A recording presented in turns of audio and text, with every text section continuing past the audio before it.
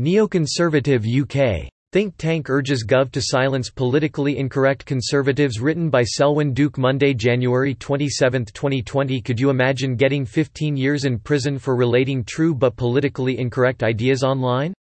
This could happen if a British think tank and government agency have their way. Among the groups the UK government identifies as terroristic are certain Islamist organisations and two labelled neo-Nazi, and sharing material online from such entities is punishable by up to 15 years in prison. Yet what some call hateful propaganda from other groups is met with far lower sentences, The Independent writes. In fact, a report by the neoconservative think tank the Henry Jackson Society (HJS), compiled with the apparent blessing of the Commission for Countering Extremism, a government body, complains that Internet postings by non-prohibited groups may not be properly censored by social media. Nikita Malik, director of the think tank's Center on Radicalization and Terrorism, said some companies rely on government lists of banned organizations when deciding what to remove. The Independent relates. Malik's complaint is, apparently, that persecuting, right-wing groups based only on hate speech law isn't enough. She wants them silenced via terrorism charges, which bring more severe sentences. As for now, the sharing of non-terror-related, allegedly hateful online content can only be punished using laws against malicious communications, hate crimes and causing gross offence, The Independent also informs. Britain's terrorism acts cannot be brought to bear. This displeases the HJS. Its report claims that Islamists convicted of online offences receive prison sentences 3 times longer than far-right groups do. But it draws a false equivalence, as it exploits a far-right boogeyman myth. As Robert Spencer and Pamela Geller write at the online PJ Media, the HJS continues the left's practice of equating words with deeds, e.g., jihadist violence, while discounting actual violence from hard left groups such as Antifa. In reality, whatever real and significant harm results from offending online, none of it could possibly be as real and significant as actual wounds inflicted by genuine thugs, and the preponderance of those in the political realm are on the left these days. Spencer and Geller themselves are victims of this leftist double standard, as the HJS actually cites them as extremists, who had been prevented from entering Britain because of extremist concerns but are allowed to remain on Facebook, Twitter and YouTube. That the powers that be want Spencer and Geller silenced speaks volumes. Agree with them or not, their mission is merely to warn of the Muslim jihadist threat. They're passionate and politically incorrect, but never advocate violence or hatred toward any group. So if they should be silenced, who's next? Note that radio host Michael Savage has also been banned from Britain for political reasons. Ayan Hirsi Ali, a black woman and practicing Muslim for half her life, recently appeared in a PragerU video stating that Islam is not a religion of peace. Current practicing Muslim Dr. Muhtar Zarin stated in a 2015 interview that the Occident was facing the soft Islamic conquest of the West and that Muslim refugees should be kept out of Europe.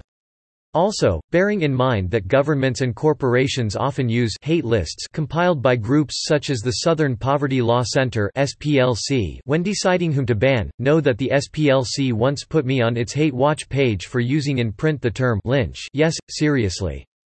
And PragerU itself has been censored by YouTube. In other words, the hateful will ultimately include everyone the left hates. Nikita Malik spoke of her desired censorship euphemistically, saying that while many of those targeted will still be able to preach to their choir, we're trying to reduce amplification techniques. She stated that she wants to prevent the hateful from reaching new people by denying them access to social media, which is today's public square. In fact, what the HJS is proposing smacks of China's social credit system, a euphemism itself. As The Independent also tells us, the report, which was commissioned by Facebook, proposed a harm classification system to improve consistency across different kinds of extremism. The system ranks people convicted of online-based extremism into 6 bands of threat according to 20 indicators, including audience size, the glorification of violence, prejudice towards minority groups and a lack of remorse. The paper continues. Now, remember that the above criteria won't be applied by desert mystics, but by government bureaucrats and/or big tech censors. Do you trust their goodwill and judgment? Note that some leftists have already attempted to classify certain Bible passages as hate speech, and a Finnish politician was interrogated last year on this basis. Given this bias, we should ask, could positive commentary about Crusader battles which were oriented toward warding off Muslim aggression be considered glorification of violence? Moreover, what constitutes prejudice towards minority groups? Leftists often claim, for example, that saying homosexual behavior is sinful or that a man can't really become a woman qualifies. On the other hand, demeaning devout Christians, a minority today, especially in Britain, as homophobes and haters is never thus categorized. Instructive here is that a prejudice is not just an unfavorable opinion on something, but an unfavorable opinion or feeling formed beforehand or without knowledge, thought, or reason, to quote dictionary.com. Prejudice means to prejudge. So the relevant question is, who is actually doing the prejudging without knowledge, thought, or reason? Relating to the earlier example, is homosexuality really sinful, being morally wrong in God's eyes? If not, then Christians very well may be prejudiced. If homosexuality is sinful, those calling Christians homophobes may be prejudiced. And under Britain's proposed hate speech standard, determining who should be punished if anyone hinges on this very question. Or it should, anyway, except that the truth of the matter is never addressed. Rather, assignments of prejudice are now made based on fashions. Thus, while people sometimes equate these hate speech prohibitions with medieval anti-heresy laws, this is a fatally flawed comparison. For you may agree or disagree with 1100 AD Europeans' conception of truth, but the truth absolutely was their focus as they combated what they considered harmful lies. But today's thought police don't even pretend to be using the truth-lies model of speech control. Instead, these moral relativists' yardstick is, again, the emotion-born fashions of the day. This blindness to truth that breeds descent into lies is evident in another way here. The aforementioned Commission for Countering Extremism had enabled the HJS report mentality, calling for the government to adopt a proposed definition of hateful extremism in order to standardize efforts across different ideologies while protecting freedom of speech, The Independent further reports.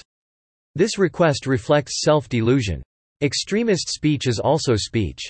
As soon as you draw lines, under the pretext of stopping hate or anything else, you no longer have free speech, whose very purpose is to protect unpopular speech. Oh, you may be justified in your concerns, words are powerful, after all. But you're still advocating something other than free speech. And whatever path we choose, we shouldn't lie to ourselves about what we're doing.